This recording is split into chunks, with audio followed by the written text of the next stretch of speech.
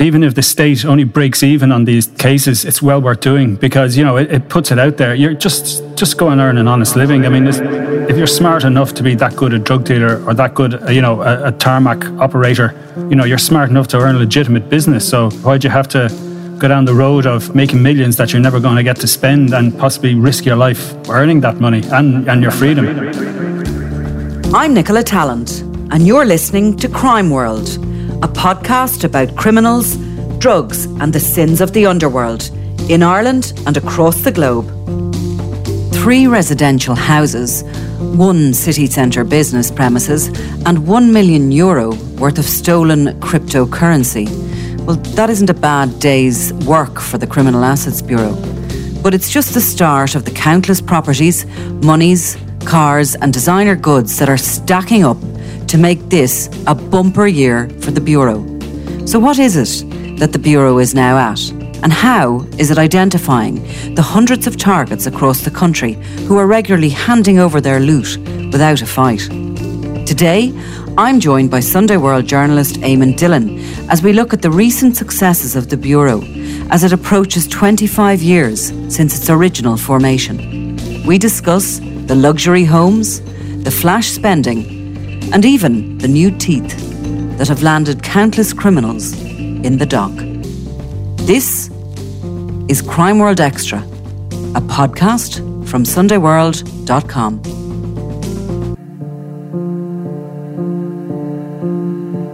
I started off my week on virtual court, Eamon, and I just popped into the Criminal Assets Bureau monthly list, which is always interesting to see who's where and where the cases are, and some of them get kicked along for a long time and some of them get settled. But there was 3 cases settled on Monday alone, and that follows on from the Criminal Assets Bureau getting the key to 3 houses across the country in the last week. They got business premises, etc. there on Monday. It sounds to me like they're going to have a bumper year, probably their biggest ever for certainly seizing houses and, the kind of the big value products, which is poignant in itself, given that in October it is 25 years of the cab's existence. Oh, absolutely. I mean, and when you look at, back in the late 90s, people were to some extent scratching their heads, pulling their hair out. How are we going to deal with these guys there? Remember, there was the talk about some of these drug gangs were bigger than the state. And the response, I guess, was, the legislation that was enacted at that time, the Proceeds of Crime Act, and that allowed the state to, genuinely start fighting against the real power of the gangs, which isn't like the number of muscle men they have or how many guns they can access, but it's how much money they have and how much power they can buy and, how much influence they can peddle, with the money. So, I mean, it was a key moment, I think, in the fight against crime in this country. And it's probably, it's probably in Ireland, it's probably been outsized in terms of its impact. But that's possibly because we were punching under our weight, I think, to a large extent in how things were being policed. That was very much always the idea that you police by consent and that you don't really react until it's a problem. And unfortunately, it came too late, for Veronica Guerin. And all of a sudden, we found ourselves in this situation where it was organised criminal gangs were seen as being a threat to democracy in this country. So the idea that some of these so-called smaller time guys are now getting wrapped up and they're losing their big houses, I think it's a good way to go. I mean, these are very much, they're symbols of their success in some cases. It's very much about showing off how well they've done. Some of these houses, they're valued at enormous sums of money and they've put enormous sums of money in it, but they'll only ever be sold for a fraction of it because of the location it's in, or certainly because of who owned it previously. There's not necessarily going to be sometimes a huge amount of people scrambling to buy a property that they're a bit worried about, a former drug dealer owning it. But yeah, I think it is. It's great to see, 25 years later, and as you say, we're heading into a bumper year. I mean, when you think about it, when they started out, the names that were the top targets were all the big ones. There was John Gilligan, there was Thomas Bomber Kavanagh, George Mitchell, the late Noel King-Size Duggan, Jerry the Monk Hutch, all the guys kind of that we would have been writing about even back then. They were the major players on the gangland scene.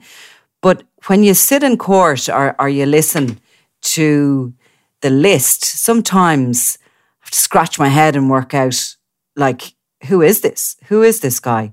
And they're reaching now right into the countryside, right into rural Ireland. I mean, there 2 weeks ago or so, there was a case up before the High Court for the last couple of years. It's been trundling along and I've been keeping an eye on it because it's a kind of more of a random one. A guy called Desi Enfield and a local profiler in Donegal. Now, there's about 500 of these guards trained up all over the country in every rural area, in every country town.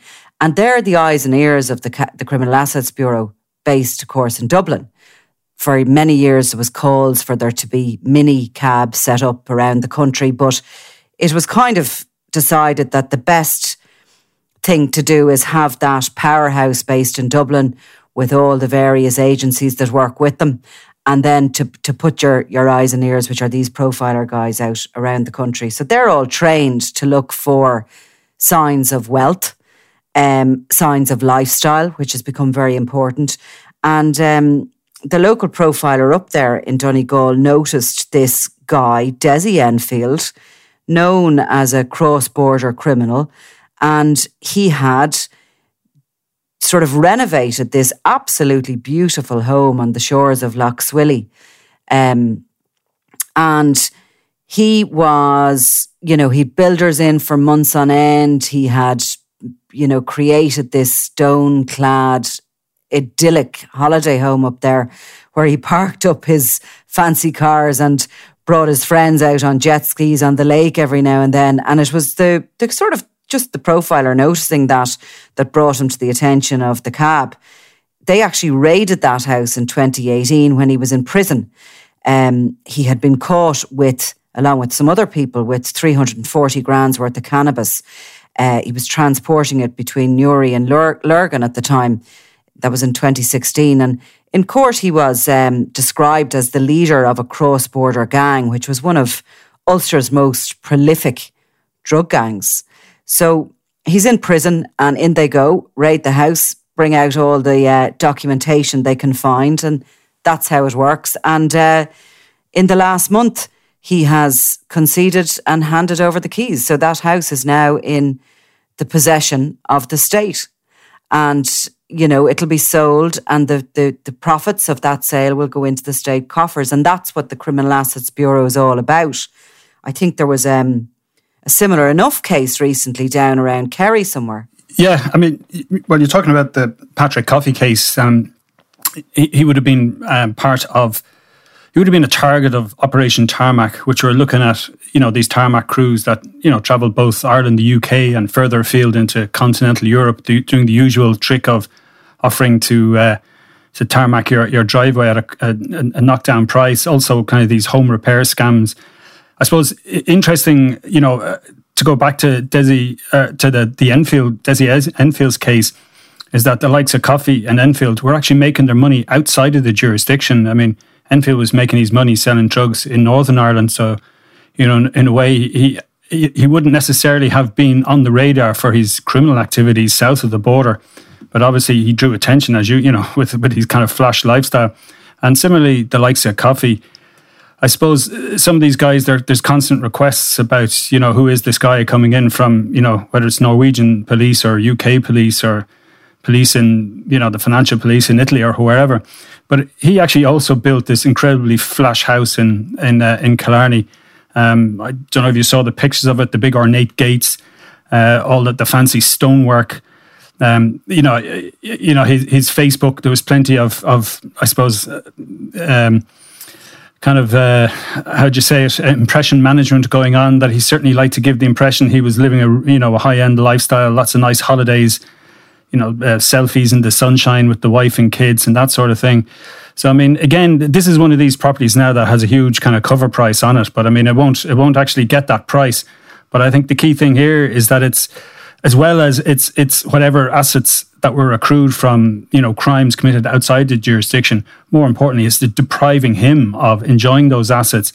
And it's also, I suppose, got the double hit of bruising his ego that, this house that was built as a monument to his, his criminal career is now being taken off him. So, I mean, to some extent, even if the state only breaks even on these kind of these cases, it's well worth doing because, it puts it out there. You're just go and earn an honest living. I mean, there's some of these guys, if you're smart enough to be that good a drug dealer or that good, a tarmac operator, a home repair scam person, you're smart enough to earn a legitimate business. So, and probably earn good money. So why can't you be happy with 80 grand a year? Why'd you have to go down the road of making millions that you're never going to get to spend and possibly risk your life, earning that money and your freedom? So, look, and there's so many of these other houses. I have a feeling there's a lot of guys, are looking very carefully at what went on with Patrick Coffey. I mean, he did put up a fight, but in the end, he lost his case in the High Court. So, yeah, some of them do put up a fight and some of them will very quickly concede and just, come to a settlement because essentially it is civil proceedings and you can come to a settlement if it's agreeable to the Criminal Assets Bureau. I mean, on Monday alone, settlements were reached in a case involving stolen cryptocurrency, over $1 million. That was handed over without any argument. The state came into the possession of a former brothel, but which was being operated in a business premises there in Dorset Street. And there was another agricultural case settled as well. But just in the last couple of months, even just from a few cases that have been kind of going through the system, they're looking for 2 properties, one in Tipperary and one in Blanchardstown, which was, they believe, which were being run as grow houses essentially. And they've identified a criminal gang with links to grow houses in the UK that owned the 2 of them, so they're looking for them. We have a selection of our friends from the Kinahan Mafia who are at various stages in their court cases going through proceedings. In the case of Ross Browning, who is, we would describe him as a lieutenant in the Kinahan Mafia, a man who's moved out to Dubai. The state is seeking a 1.2 acre estate in Garristown with a paddock and a show jumping arena out there and 2 sites in Rush. That's in that case alone. And interestingly, and we have spoken about him very recently on this, but Mr. Nobody was a guy who chose to settle rather than fight because he was in a bad state. He was going into prison and he wanted to try and house his family, didn't he? Yeah, I think there's an element to the dog ate my homework with some of the defences that I've seen, saying that, it's a popular one. It was an inheritance. I got it from an insurance company, but I've since moved house and I've lost all the documentation. And in some cases, that was the level of kind of defence that was being used. But when you have to unpick that, and the burden of proof is on you, it can be difficult. And I suppose in the past, this is where, attempts to seize assets from criminals would have fallen down. But the Proceeds of Crime Act have basically shifted the onus of proof to the other side. Now, there's been some tweaks, I think, to the legislation over the years. And there's been some cases where different findings were made that mightn't necessarily have gone the way the authorities would have liked. But certainly in that regard, you have to say that John Gilligan did the state some service in that he fought tooth and nail from the very beginning, when his beloved Jessbrook was confiscated. And so every aspect of, I think, the act that could have been tested was tested, and all the way to the Supreme Court. I think it's interesting as well, just now that I mentioned Gilligan, and you were talking there about Ross Browning, you can't help but notice that in a number of these cases that there's paddocks or an equestrian arena. I think there's John McCormack from Shannon as well, was certainly fond of his horses. It's obviously, this isn't something that you put into your house with an eye for resale. This is very much about, enjoying your ill-gotten gains, or certainly showing off to your pals, look what I've got. Let's talk about McCormack just for a minute, because you're talking about them putting up excuses. My God, he put up every one in the book. He said his money came from wedding presents, from personal injury claims. He'd lottery wins. He was making money from dog breeding. But he really, really fought tooth and nail for those houses. But I think that in the end, none of his excuses cut mustard in the court. And it's interesting again on this one, even though he had assets abroad, the 4 houses in Fuerteventura, or I think, well, at least 3 of them were in Fuerteventura. The fact that, okay, the Criminal Assets Bureau weren't going to be able to get their hands on those, but the fact they existed and the fact they owned them, they were able to use as evidence to show that here's more money that he has that he can't explain.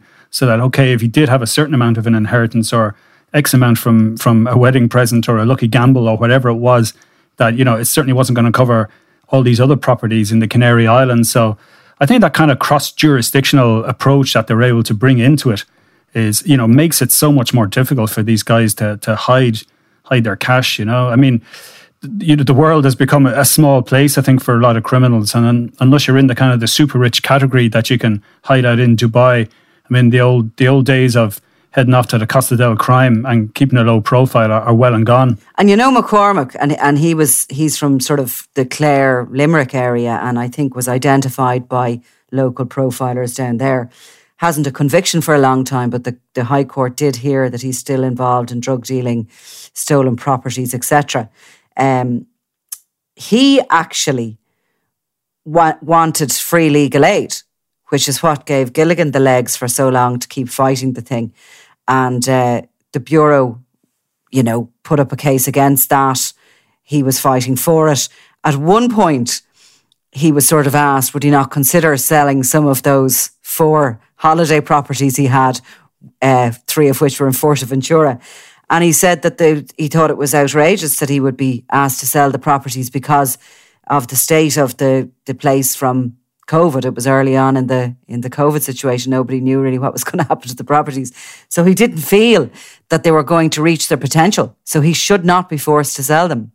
It's quite extraordinary if you sit in the courts with your sandwiches and your pot of tea, the things you can hear. You could either drive yourself demented with it, or you could just laugh, because really, some of the stuff is just crazy what they're expecting a court to believe. To some extent, our criminal classes at one level are only playing catch up now in how far you have to go to be able to hide your assets.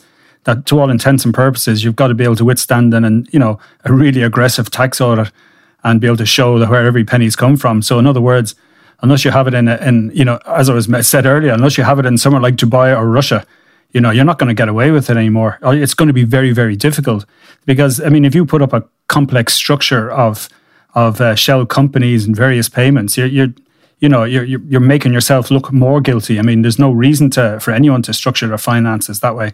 I mean, that was one of the things that you mentioned about the Chinese grow house, the individuals involved in that. That the 2 properties were bought with cash payments, but they weren't by single cash payments. There was, possibly dozens of people involved in putting the money together to buy each of these, as if it was some kind of a collective.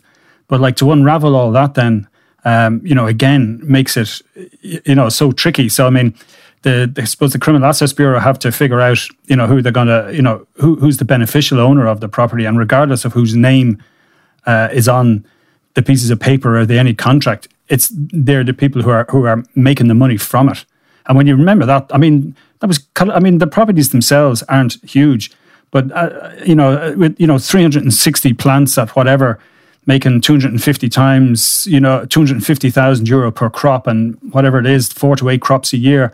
All of a sudden, these little, properties in Blanchardstown and the Bancher Road outside of Tipperary are suddenly, to the people involved in this, they're worth millions. They're absolutely worth millions. Behind the hall door is where they've actually tried to hide the money in recent years, and the Criminal Assets Bureau are finding that more and more. You've the classic, case of the home of Liam Byrne, which is now up for sale. 750,000 euro is spent on a refurbishment of that house, which is on the market for 450. Another kind of lesser spoken about, but indeed similar kind of thing happened with John Boylan, an unemployed floor fitter married to a hairdresser, or certainly partnered with a hairdresser, Leona Kinsella. And they bought their house in 2015 in Forest Hills in Rathcoole, a 3-bed in need of refurbishment. It was on the market for 175, by the time the Bureau were in looking at it, they realised they had spent between them $400,000 on it, putting in a large extension, a games room, a man den, a full granite kitchen, the works. And they still had money left to put a Mercedes in the drive, buy a mobile home and have $79,000 in the bank. And he was claiming that was, I don't even know whether he had any argument about where he got the money from, but he was essentially trying to hide it, you know what I mean, behind a cheaper looking property. Sean McGovern, Liam Byrne's business partner again, and I was in that house, former council house, and 250 grand was pumped into the refurb on this. But all of this is now being used against them. Yeah, you'd wonder how you can fit that amount of expense into some of these houses. But at least Boylan put his 79 grand in a bank account, because if you remember the case then, I think it was a story that you covered as well, was Jason Boyle and the Boyle family, where among various things there was 72,000 found buried in his parents' back garden, which they said it belonged to his dad Larry, and it's because he didn't trust the banks is why it was there. And again, that was another kind of, former Dublin Corporation house fitted with a jacuzzi, sauna, bulletproof windows. I had the 47 grand Audi parked in the driveway as well. And basically, tried to fight the case twice over when the judge changed, in the criminal assets and tried basically to re-enter everything, and said that, look, if you don't believe us, we'll get our elderly grandfather in his sickbed and we'll wheel him into court to give evidence about, how they acquired the properties. And this is, some of the detail was just, you look at it and you wonder, one bedroom was a wardrobe which held 40 pairs of runners in different colours to match his outfits. He was a regular out in Sunny Beach in Bulgaria. There was, apart from the cash in the back garden, there was all the money again spent in I think it was up to 250,000 on the various renovation and improvements that were made to it. So, it's kind of, it's an eye-opener, isn't it, I think, into how much money is made by some of these guys. And, and to be honest, at best, some of these guys that we're talking about now, like not so much Boylan, but certainly Boyle, would be kind of junior management, I think, in the scheme of things. If you put the likes of Daniel Kinahan and the Penguin, Mitchell, if you put them at the top of the corporate board, these guys are, they're the assistant manager to a McDonald's franchise in terms of the drug world. But, look what they've got buried in their back garden. It's not their dead cat. Jason Boyle, incidentally, just as an aside, spent 17,000 on his teeth, which many of them do as well. You notice they look like they're maybe borrowed from their grandmothers or from a horse, the big, huge white teeth. And he also had a sort of life-size poster waterproofed of Scarface just above the jacuzzi, so he could sit under that and obviously dream of being a gangster. But he did vow to bring his grandfather into the courtroom in a hospital bed, and I swear to God, I'd say he would have done it if he thought for a second he could have got those properties back. When you mentioned the teeth and cosmetic surgery, if you remember then, there was Andy Cockwall, when they raided his home, I think it was in Newbridge in Kildare, which was bought with half in cash and half with a mortgage, and it was taken off him. But among the various documentation that the CAB officers found was a receipt for the breast augmentation work that his wife got done in a private hospital. So it's not just teeth are being enhanced with the proceeds of crime. At least he paid for it to go private. I think this conversation is going downhill now. Is it? We have to, come back to the seriousness of the situation, which it is. And as we started with, 25 years of CAB, and it is good to see them out there fighting the good fight, because when you dip in and out of these hearings every month, you sometimes can get a little bit weary of everything, because it just seems as if the problems with drugs and crime are just so big that the good guys never win. Whereas, you sit through these hearings and quite often, you see the bad guys who are the ones who are going out with the shoulders down. So we're hoping that it will be indeed a bumper year for them, and we'll come back with a few more stories maybe in a few months' time, see how they're doing before the courts and with these receiverships of these houses. Eamon Dillon, thank you very much. Thank you, Nicola.